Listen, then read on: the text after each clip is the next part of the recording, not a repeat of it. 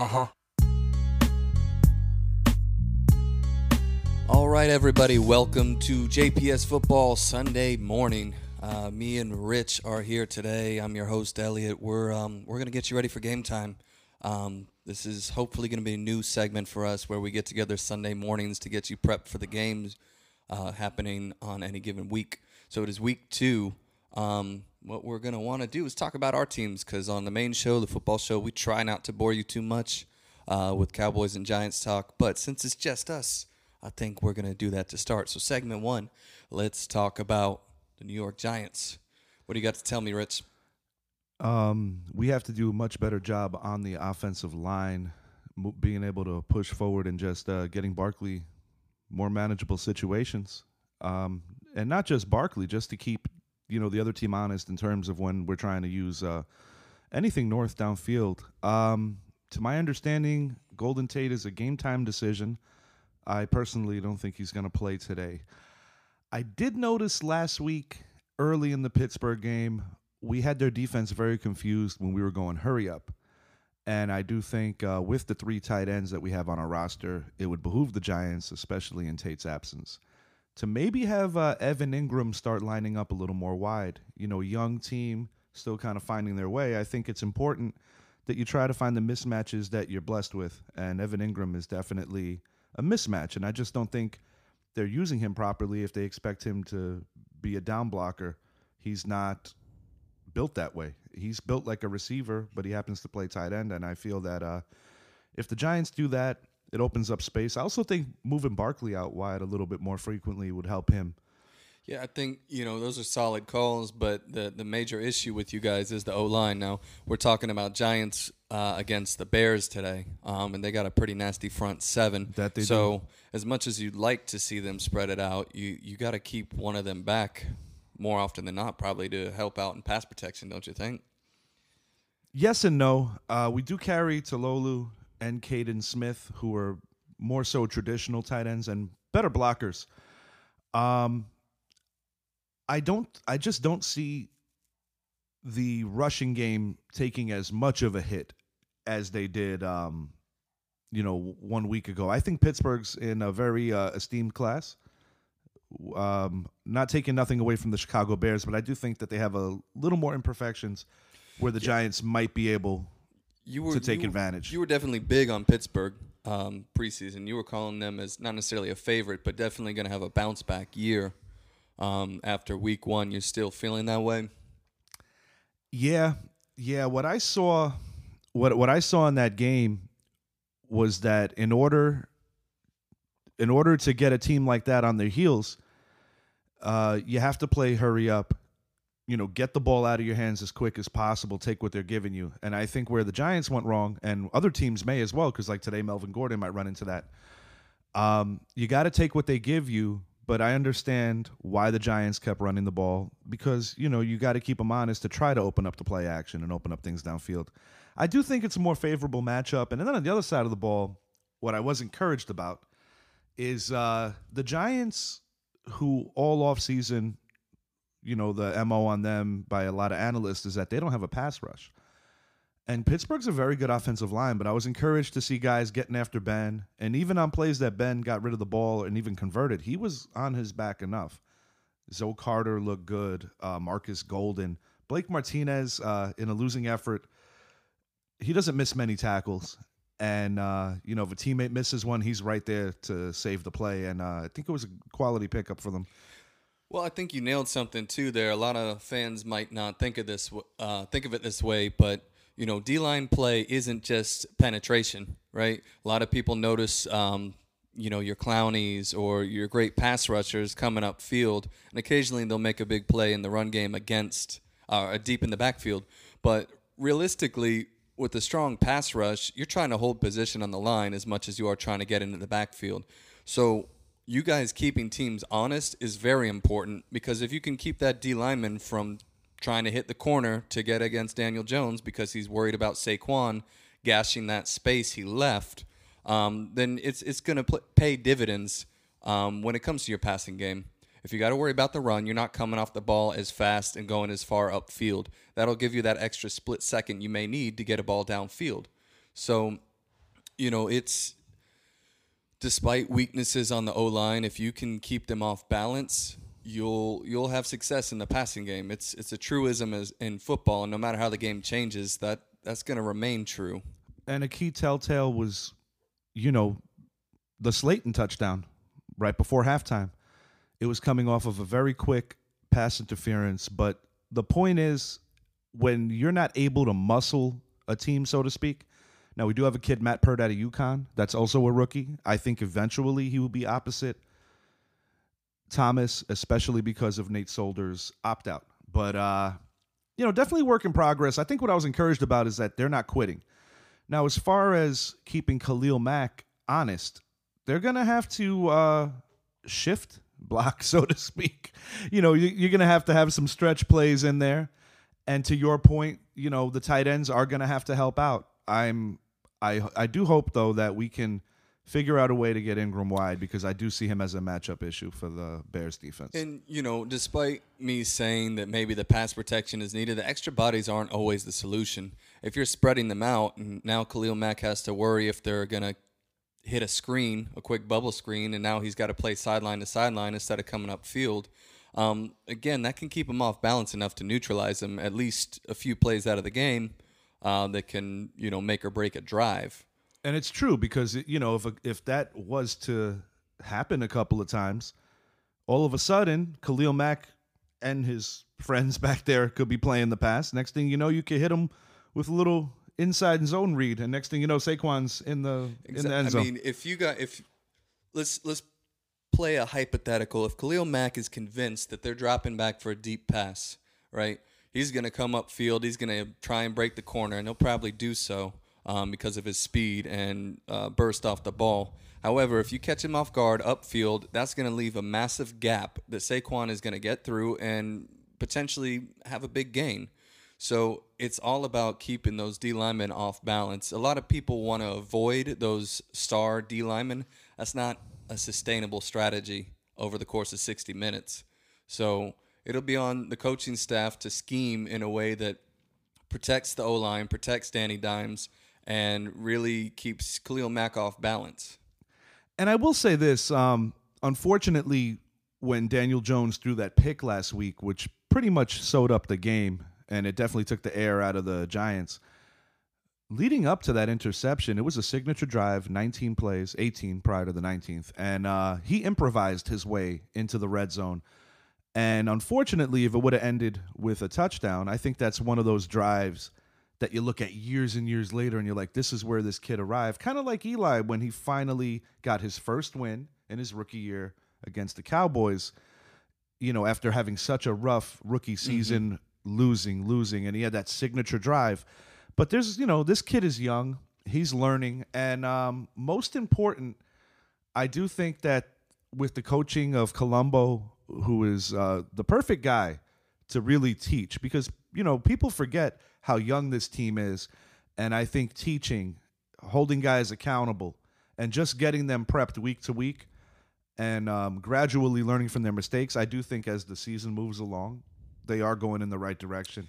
I think people are often too quick with their reactions to young players. I think they underestimate the learning curve jumping from college to the pros. It's massive. And, we've been spoiled by some of these young players doing so well so early. But, people are ready to write guys off after year 3. And for some positions, for some schemes that a team might be running, that's just not reasonable. I'll give you a good example. Michael Strahan. There you go. He started his career on the left side. It didn't exactly go as planned. And there were other variables. That was still Lawrence Taylor's defense. And, you had some guys that were kind of passing the torch to the younger kids. But when the Giants moved Strahan to the other side, he racked up a Hall of Fame career and had this, to this day, the single-season sack record. Yeah, so some of these players definitely, it takes a while for them to really get the flow of the NFL game. So especially with a young team like you guys, they got to be patient. You got to see progress. Like that drive that could have been a milestone moment, I think it works out better because looking at last year and seeing a drive in week 1 and defining it as a career changer might not be as valuable as seeing over the course of the season, because I think he's going to have that drive later in the year, and you're going to get to see his growth in real time. Because he definitely had glimmers even last year, like his official first start against Tampa. He followed that up with a Washington win. He had his moments. He's definitely had his moments. And, going in last year, the 24 TD, 12 pick differential, that's 2-1. Very good stuff.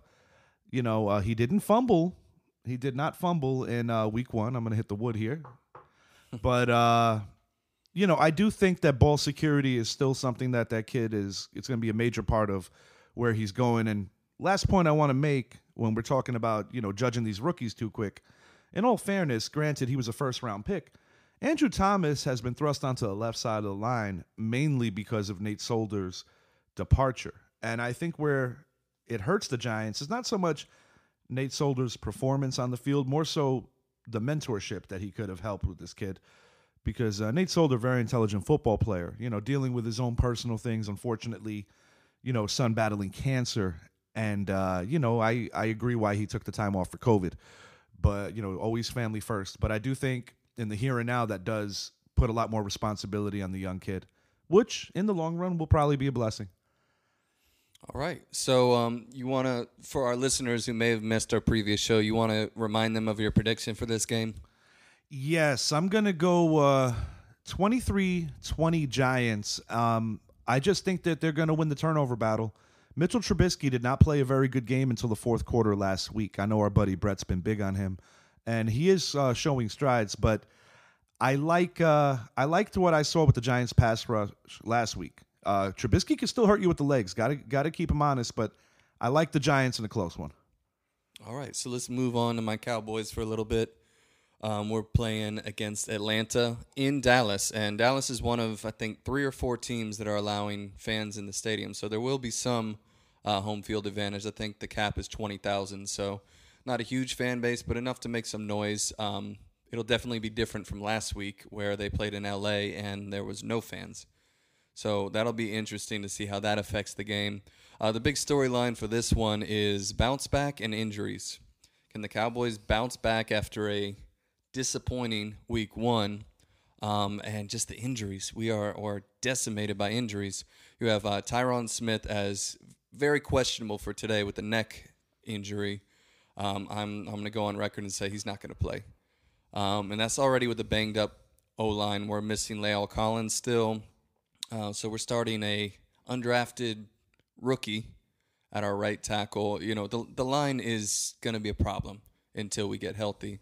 Also on defense, facing a potent Atlanta attack, we get Jordan Lewis back, which is great, but Anthony Brown has been placed on our COVID IR, not for COVID, but the 3-week IR, right? Different from years past. So he's out with a rib injury for the next few weeks at least. Aldon Smith got a little banged up. He should be good to go. Amari Cooper was recovering, but he should be good to go. We're still down Van Der Esch, likely for the season. Sean Lee still completing his time on the IR, so we're going to be thin at linebacker as well. It's going to be tough to slow down Atlanta with all that said. Richie, you got any predictions, any thoughts about this game you want to weigh in?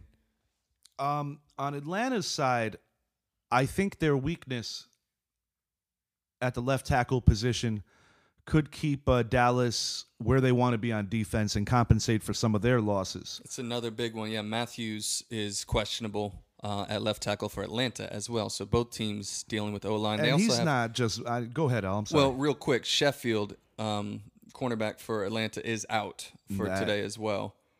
They got a longer injury list, but most of them are going to play. You're going to see Charles Harris, D-line, out as well. Most of their players are a little banged up, but they're going to be playing with the exception of Sheffield for sure and Matthews potentially.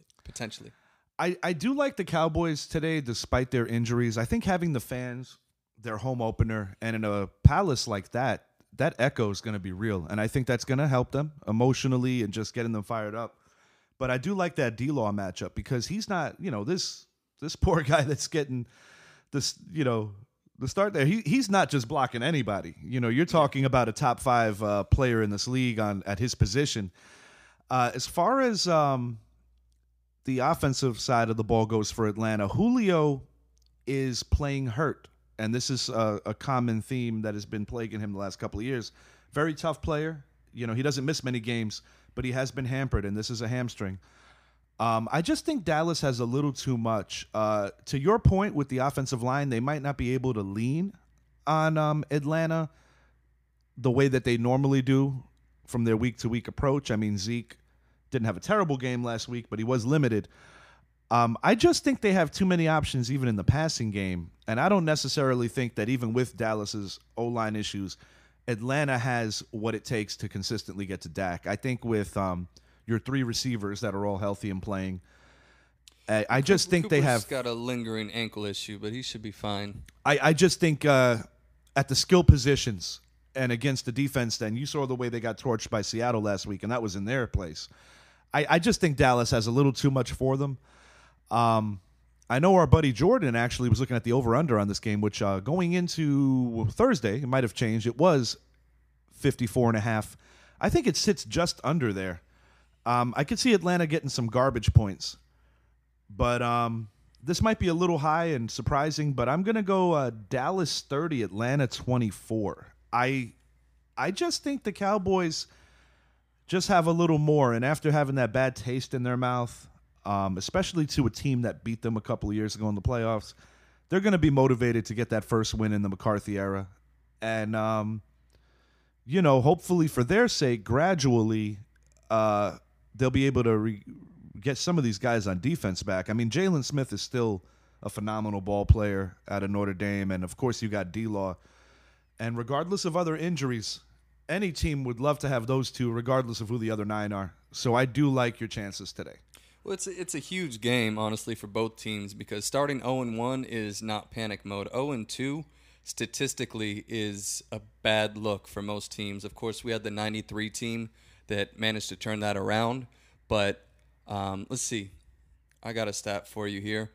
The 0-1 Patriots and the 0-7 Giants both started 0-2 and won the Super Bowl. Mm-hmm. But league-wide, 321 teams have started 0-2 since the schedule went to 16 games in 1978. Only 11% of teams made the playoffs. I pulled that from The Athletic to give credit to Bob Sturm, the Dallas writer for them. It's a great stat, so all credit to him for pulling that up. And, yeah, I think it's super relevant. This game is going to be huge for us. I might have to fact check this, but to my knowledge, and you did make a slight mention of it while you fact the 0-1 Pats, the 0-7 Giants, I believe the last 2 NFC teams to win the Super Bowl starting 0-2 were your Cowboys and my Giants because Emmett held out, and they started off very slow that year. I do not recall another NFC team winning a Super Bowl starting 0-2 with the exception of your Cowboys and my Giants, at least in my lifetime. To my knowledge, in the Super Bowl era, I think the 93 team was the first or among the first teams to do it. I believe so. So 0-2 is a very bad look. It's not necessarily give up the season. It's just your odds of having a great year drop significantly. I mean, let alone win the Super Bowl. It's more of an excellent thing if you could even make the playoffs starting 0-2. But winning the Super Bowl, that's just pretty crazy. But yes, me, you, and Brett's team have all done that, which is pretty interesting. It is. And, so it's going to be crucial. I think McCarthy's going to have to really prove his mettle here because this is going to need to be a coach-won game, honestly. Last week, I kind of mentioned it a little bit when we were breaking down the Giants game. The O-line, D-line play, right? The line battle is near and dear to my heart. I was a fat kid growing up, so I was an O-lineman, right, for most of Pop Warner before I realized I was not going to be 6'3" and 300 pounds and change positions. Point being, I have a lot of respect for line play, and that to me, I texted you guys early in that Rams-Cowboys game and said, this looks like 2018 playoffs. They're dominating us at the line of scrimmage on both sides of the ball. And I don't want to say that as they were getting in the backfield every time, but you could see the surge, and Aaron Donald was a huge part of it. They were pushing our O-line back, and on the flip side, they were pushing our D-line back. So even if there wasn't a massive hole, they were picking up 4 to 6 yards per run easy. And likewise, Zeke was having to break a tackle at the line of scrimmage. So that's going to mess up your offense. It's going to put you into obvious passing downs, which I'm a big Dak supporter, but no quarterback's going to have great success when the team knows your passing, especially given that our O-line is banged up. So to me, the key to this game is we have to win the battle up front. Yes. We have to keep them off balance. That doesn't mean give Zeke the ball 25 times and every one of those is a first or second down run. We got to show balance. We got to get to the sidelines. What I've seen is we're too predictable with our trick plays, with our screen plays. They're a little too cookie cutter. So it'll be interesting to see if McCarthy can help. In a lot of ways, he's coaching Kellen Moore, second-year coordinator. So it's going to be interesting to see if he can teach him how to be a little more unpredictable with those play calls, because more so than the scheme, it's keeping the defense guessing. That's really going to make us click and open it up for our playmakers. I'm going to say this, and it could be the difference between being a Super Bowl contender or just being a playoff team that's still moving in the right direction, which I do think the Cowboys' window is still relatively good to win. I have a feeling that if things are still a little scattered on offense and not totally polished, I do believe Mike McCarthy may take over the play-calling duties mid-season. But I understand the need to progressively get Kellen Moore going, because when you're the head coach, you wear so many different hats. And I mean, like, look at Belichick in New England. He has that advantage of having a Josh McDaniels where Belichick could really focus on the other side of the ball. Right. Not to undercut his defensive coordinator by any means. No, not at all. But just saying that, he's a general out there, kind of like his teacher Parcells.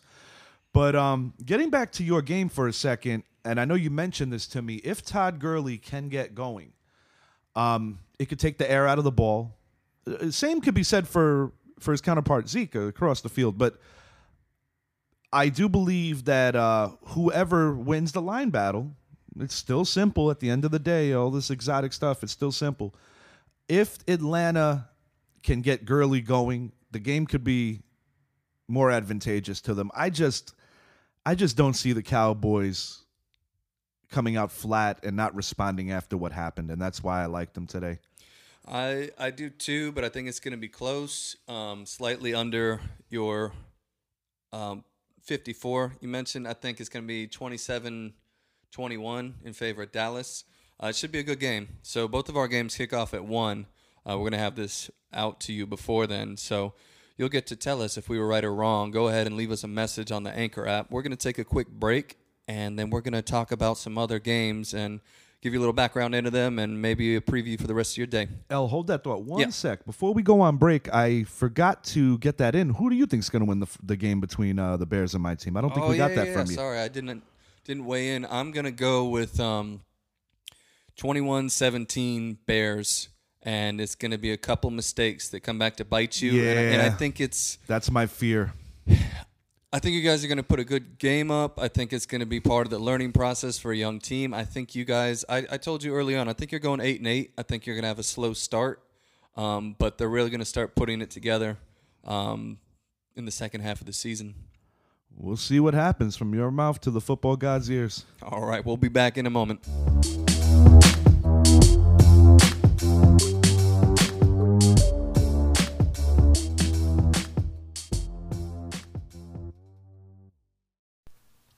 Guys, if you haven't already, you need to check out Focus Mobile Detailing. This is a family-owned business, and they don't leave until you're happy. So what they'll do is actually come out to your place of work or to your home while your car is parked in the driveway and do a complete detail on your vehicle. And then they don't leave until you're happy, guys. So if you see something you don't like, let Jovan know. He'll take good care of you. And if you guys subscribe to the Jordan Patrick Show, we'll give you 25% off any package that they have to offer. They do company and group packages as well. And the packages start as low as $45. So it's a damn good deal, guys. Check them out. And they aim for a showroom finish. They're family-owned, and they treat every car like it's their own. Give them a call today, 407-310-2976. Ask for Jovan. Once again, 407-310-2976. That's Focused Mobile Detailing.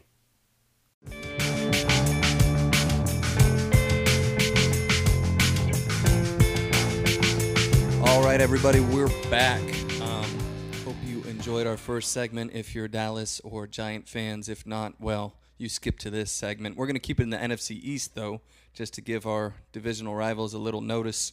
Let's talk about the Rams, who beat my boys, going up against the Eagles, facing that dreaded 0-2 mark if they lose. So what do we got, Rich? In a normal season, I would say things stack up well for the Eagles because it would be a home game with a loud crowd, yada, yada. I really like the Rams today. What the Washington football team showed last week was how putrid the Eagles' offensive line is right now. And they were all over Carson Wentz. I'm actually surprised that he survived the game. For our fantasy cats and people like that, I do believe that Carson Wentz, not just for fantasy purposes, but in the actual game, is going to use his two tight ends of Dallas Goedert and Zach Ertz as a safety net. Jalen Reagor could be a sneaky play today, but all in all, I just think the Rams are going to win at the point of attack. It should be close. Philly's a well-coached team despite their injuries right now, but they are really banged up, both sides of the ball. And I just think the Rams are going to ride the positive wave of moderately upsetting the Dallas Cowboys last week and getting a tough road win in Philly. I'm going to go Rams 24, Eagles 17. And Aaron Donald should have his way today. And I hope for Carson Wentz's sake, because we never wish injuries on anyone, I hope he stays upright enough and doesn't get hurt. But it's going to be a very tough game for him. He's got to get that ball out quick. So you're going under because they're at 46 for this game. Yeah, I'm definitely going under. Oh, yeah. All right. Very good. I'm with you. I think the Rams are going to use the same strategy they did against Dallas. The only advantage Philly has is that they've got tight end weapons that Dallas does not have, so that might be a wrinkle that catches the Rams off guard. I'm with you, though. I think the D-line, the front seven for the Rams are pretty nasty, and the O-line was, as you said, exposed by Washington. So, yeah, I'm going to take the Rams in a close one as well. And the only thing that could catch the Rams is, the East Coast trip is never easy for a West Coast team. And early in the game, it might show, but I just think the Rams are the better team today. And it's funny because on the main show, I actually picked 30-20 and agreed with Brett. But after thinking about it a little more, I'm sticking with that. 24-17, staying under. All right, so let's talk Washington and Arizona briefly. Are we giving Washington a shot here today? They're Well, anytime that you have an aggressive defense that's coming off of the kind of game they had, you definitely got to give them a shot. And Arizona, they're moving north in the right direction, but this could be a setup for a letdown. Their defense, particularly against the run, is not all that great. I still think Washington is trying to figure out who their feature back is. They're using Peyton Barber. They're using the rookie, Antonio Gibson. They're still figuring it out in AP's departure. They're kind of using a committee. I just don't think that the football team, I keep doing that. I don't think the football team have the offensive power to stay with Arizona, especially if Arizona jumps on them early. I will give credence to the fact that Washington does have a very good defense, but I just think there's too much talent on the other side of the ball. And I think, if they're really getting overly aggressive and trying to get at Kyler Murray, he could beat you with his legs. He could beat you with his arm. He reminds me of a very young Russell Wilson. Of course, he's young, so we'll see how far that ceiling is. But I like the matchups on offense more so in Arizona's favor. I think Washington puts up a valiant fight. I'm going to go 27-20 Arizona. I think, I'm with you. So you're right in line with the over-under. Pretty much right on the money. So that's a safe bet for you looking at it. It's not going to be a big win if you put in on that game. But, yeah, I think Arizona's a safe bet. The key matchup you're going to want to see is if Kyler Murray can make the throws, the quick passes that they like to use in that offense, despite being a little undersized and facing a front seven that's got length to bat down a lot of those passes. So they're going to need to shift the pocket around, which they're very good at doing. It's going to be whether he can make those throws or not, because if he can't, I'm afraid he'll start pressing the game. And, Washington's opportunistic. They won that game because their defense made turnovers happen.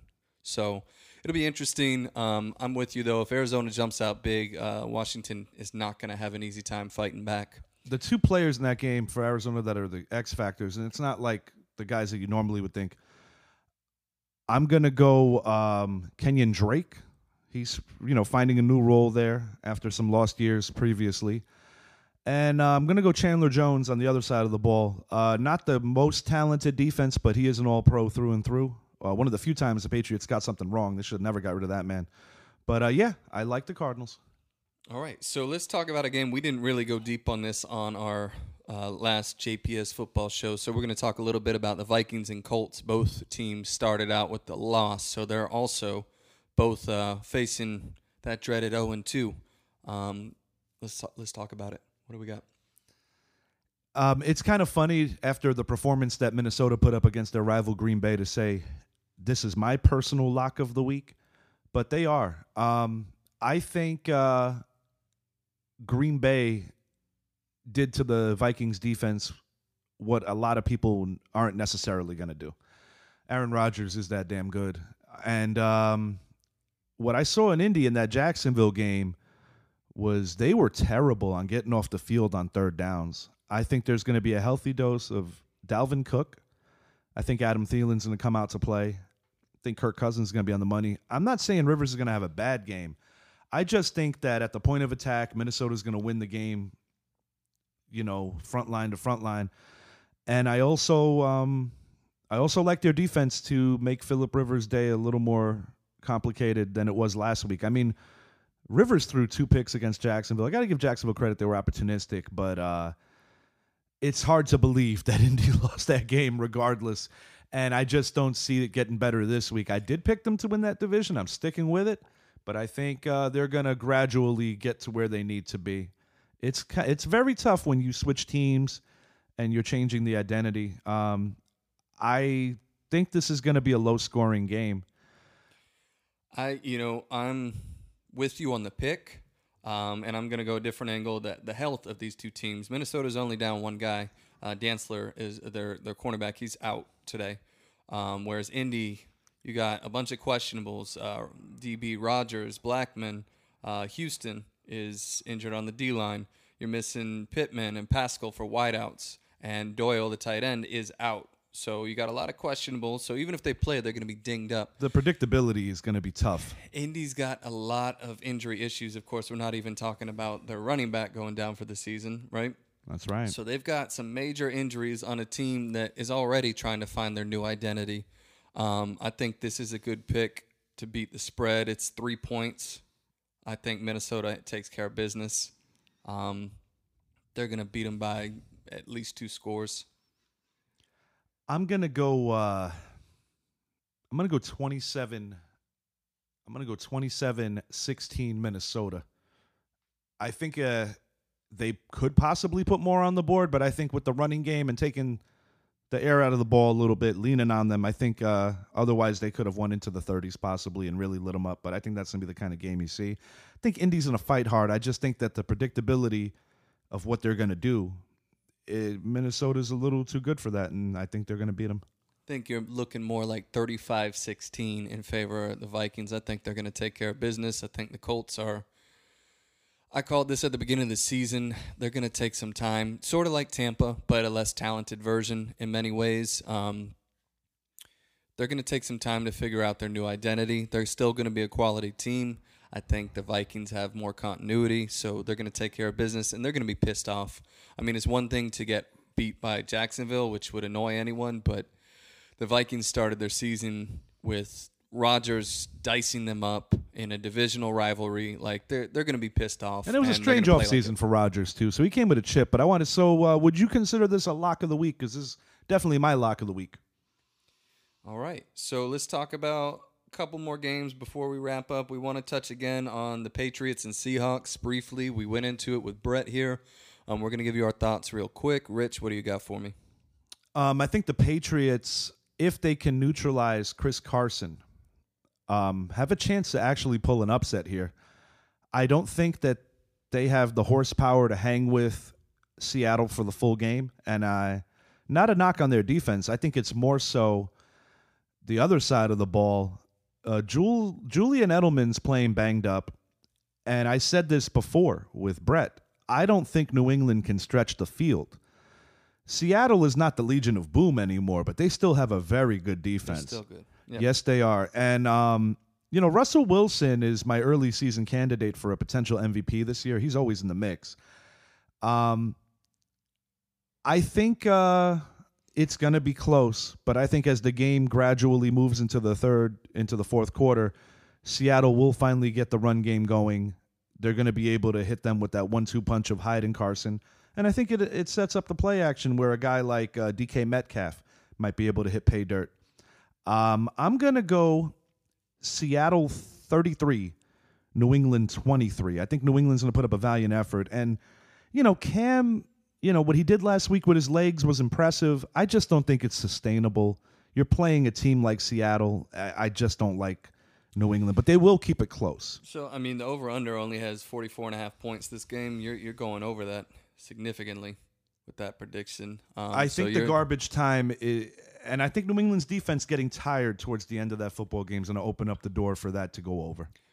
Yeah, I'm not sure. I think, honestly, the scoreline might be a little more in line with the over-under. I think the spread, not so much. It's at, 4 in favor of Seattle. I think it's going to be a bigger game than that. Seattle's going to take care of business. I think Cam's going to get a little bit exposed, not because he's not a great player, but because he's in a new system, and his ability to improvise and just be more talented than the opposition was true last week against Miami, who has a solid defense, but not a great one. And Seattle's they're gonna be more disciplined. They're gonna cut back on some of that. Cam will make his plays, but I think Seattle's gonna force him into some big mistakes. I just think it's asking a lot, and I get it. There's no 12th man, but that's still not an easy place to play, regardless. No, it's a cross country trip. It's gonna be tough for the Patriots. Not easy for an East Coast team going there. Yeah, their defense will keep them around because they still have a great D. But I think Seahawks are gonna take care of business in this one.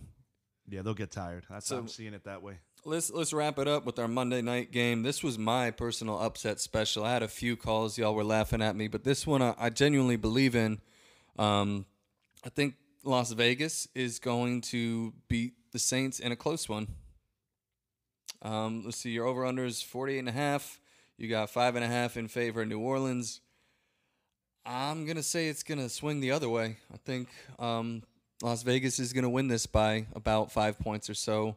We'll say about 30-23 or so.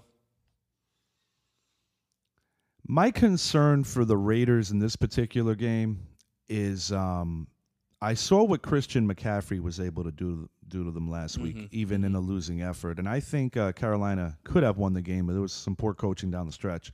I do like what Vegas is doing in the big picture. They have a very young team. I think Gruden's the right man for the job.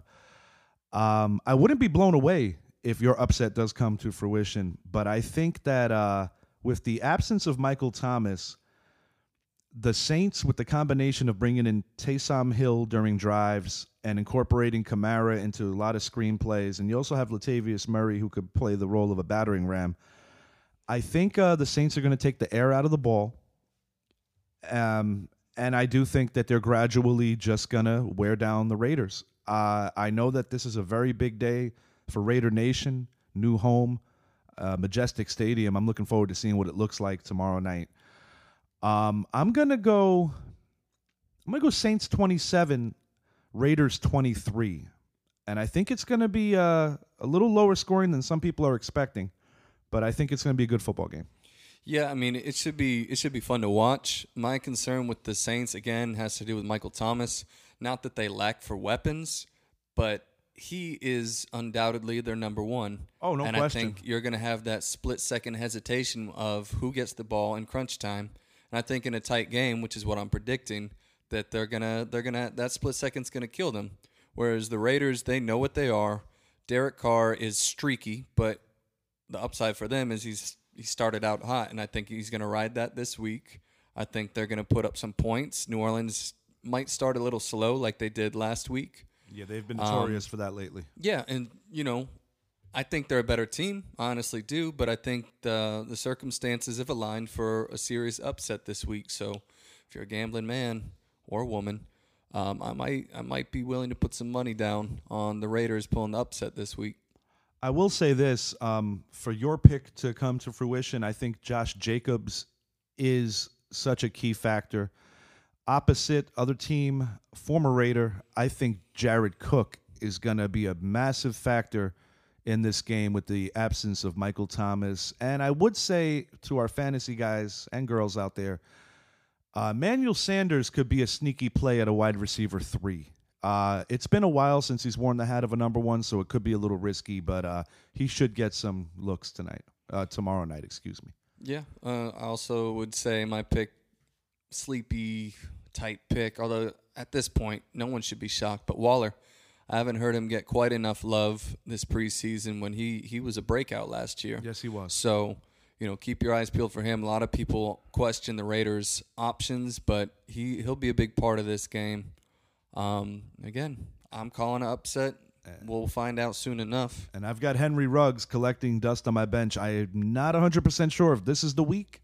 That's what I think of Lattimore in that secondary. And that's another thing, too.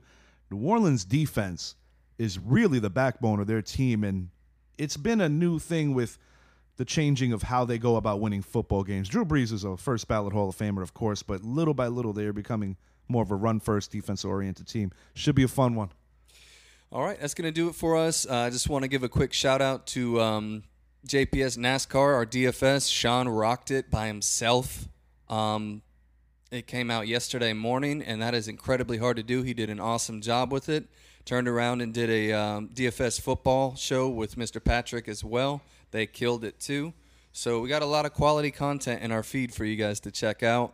We're going to be continuing to bring you new stuff weekly, and tune in. As always, if you're using Anchor, you can call in, give us feedback, questions, things you want us to talk about. I guarantee you we will get to them. So if you want to chime in on our show, please do. That's it for me today, Rich.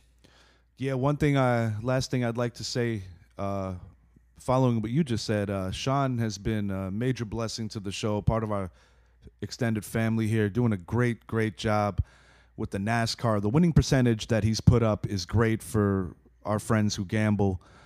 And the analysis that they put up with the injury reports going in, this is a place where you guys can always get prepared for the betting people, the fantasy. We got this on lock, and we thank you so much for listening.